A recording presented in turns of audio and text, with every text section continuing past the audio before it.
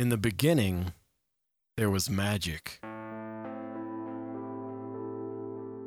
Humanity developed its civilization with magic. We created machines called machina that used magic.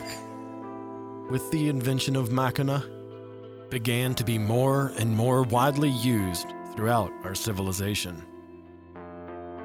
As our civilization continued to expand, however, we were brought into war. With this war brought the use of machina for battle. The culture of war maximizes the effectiveness of the weapons that they use, which maximize the effectiveness of the magic and the sheer power that it has. A summoner named Yvonne, ruler of Zanarkand, the biggest city in all of Spira, leads the survivors of Zanarkand in the post-apocalyptic situation of a war and moves the faith to summon a dream Zanarkand, a dream city. And through this amazing atrocity of magic comes the birth of Sin. Sin was created during the Machina War between Bavel and Zanarkand over 1,000 years ago. Bavel relied on Machina for weapons, and Zanarkand, they used summoners. When Zanarkand was losing, its leader, Yvonne, a summoner of Zanarkand, devised a plan to both defeat Bavel and preserve the city of Zanarkand forever. Yvonne called the surviving people of his city together and transformed them into what were called Faith. The Faith are humans who willingly had their souls sealed in statues in a state of dreaming. Their powers allow a summoner to coalesce the power of fireflies to create physical forms in the Faith's dream, called aeons. The fireflies are a naturally occurring phenomenon. They're ambiguous, and despite their allusion to the name of the real-world insect, the firefly, fireflies are not living creatures, though they have been harnessed to many uses, both good and bad. So, to summarize, through the use of human souls, create the power of the Faith. And through the Faith, humans can manipulate the naturally occurring fireflies to create aeons, which are physical beings derived from magic. The summoner Yvonne used the Faith to create an entire city by using the surviving people of the post-apocalyptic war-driven Zanarkand. In this dream Zanarkand, there was an offspring created called Sin. They called this Sin because it was bad. That drastically oversimplifies it.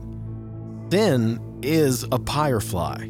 It is that naturally occurring phenomenon, except it lives, it breathes, it destroys, it creates. And it also doesn't take damage like a normal firefly manifestation would.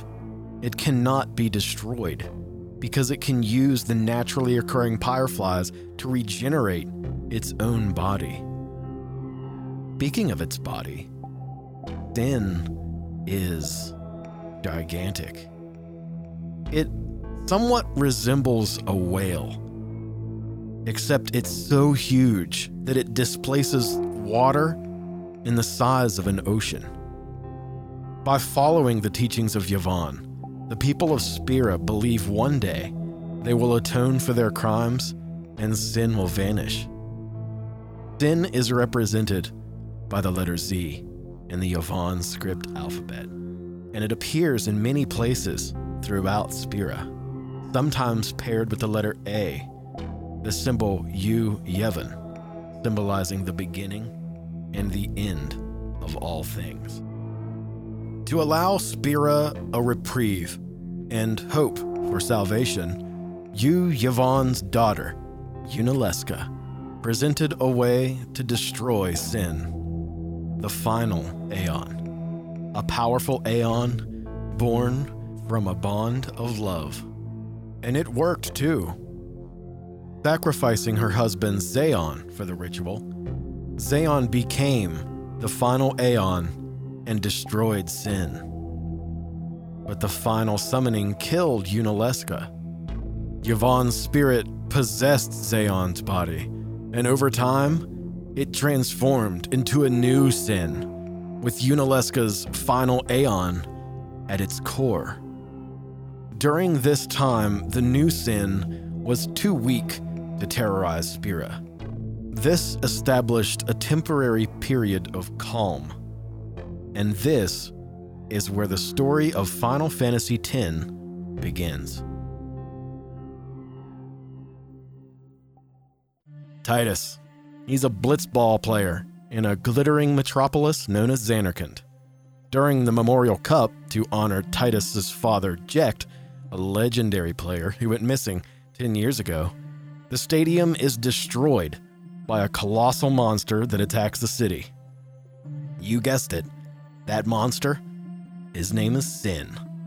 Tidus is swept away, along with Auron, a man who is looking after Tidus ever since Jecht went missing and Tidus's mother died, leaving Tidus orphaned.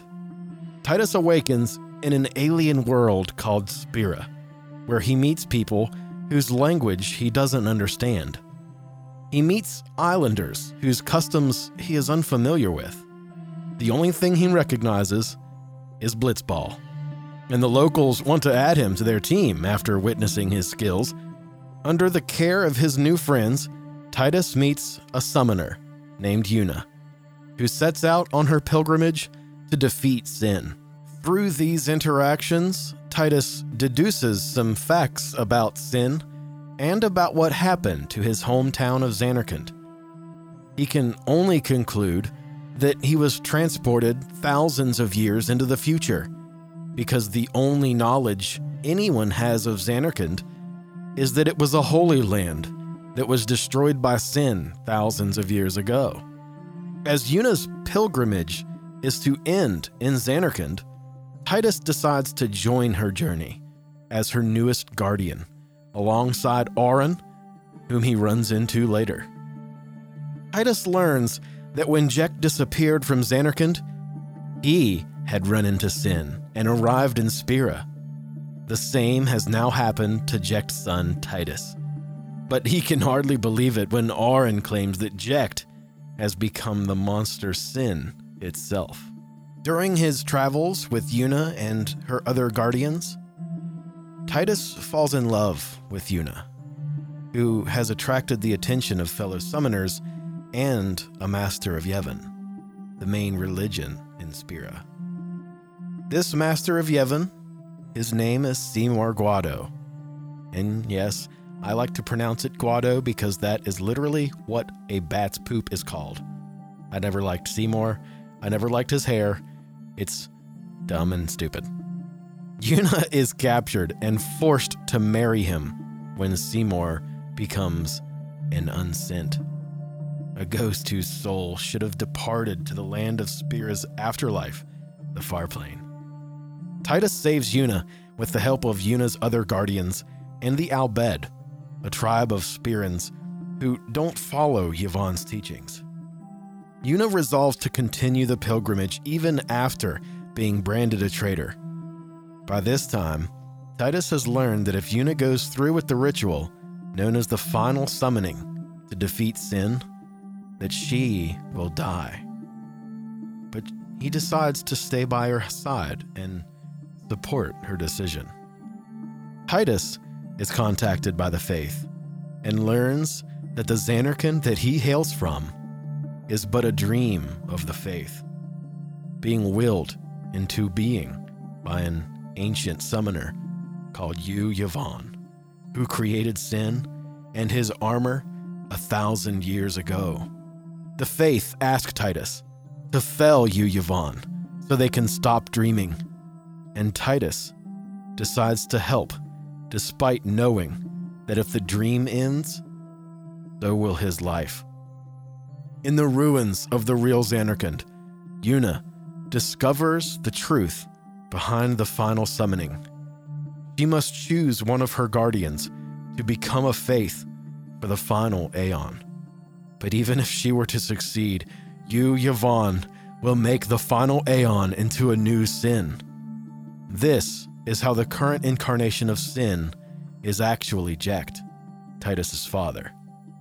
After arriving in Spira, Jecht had become a guardian for Lord Braska, Yuna's father, and offered to become his final Aeon. The party learns that Auron was killed by Yu Yevon's unsent daughter Yunalesca when he sought to avenge Jecht and Braska. He has been wandering as an unsent ever since. Yuna, meanwhile, declares the final summoning as a false rite and refuses to go through with it. Using the Albed's airship, the party attacks Sin head-on and ventures inside of it, where they find Jecht in his final Aeon form, who asks Titus to destroy him. Afterward, Yu Yevon manifests and the party kills him.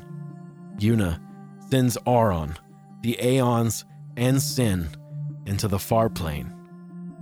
The Faith statues lose their power, and the dream Zanarkand is destroyed, along with all of its inhabitants.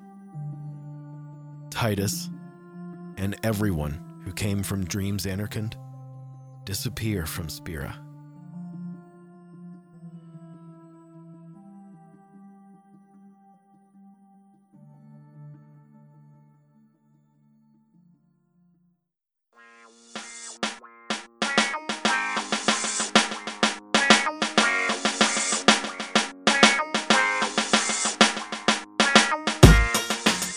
And that's a wrap. Final Fantasy X is now in the history books of Video Game Mythos episode 350. Wait, no, we're not that high, but we will be soon, and you know it. Thank you for listening to Video Game Mythos.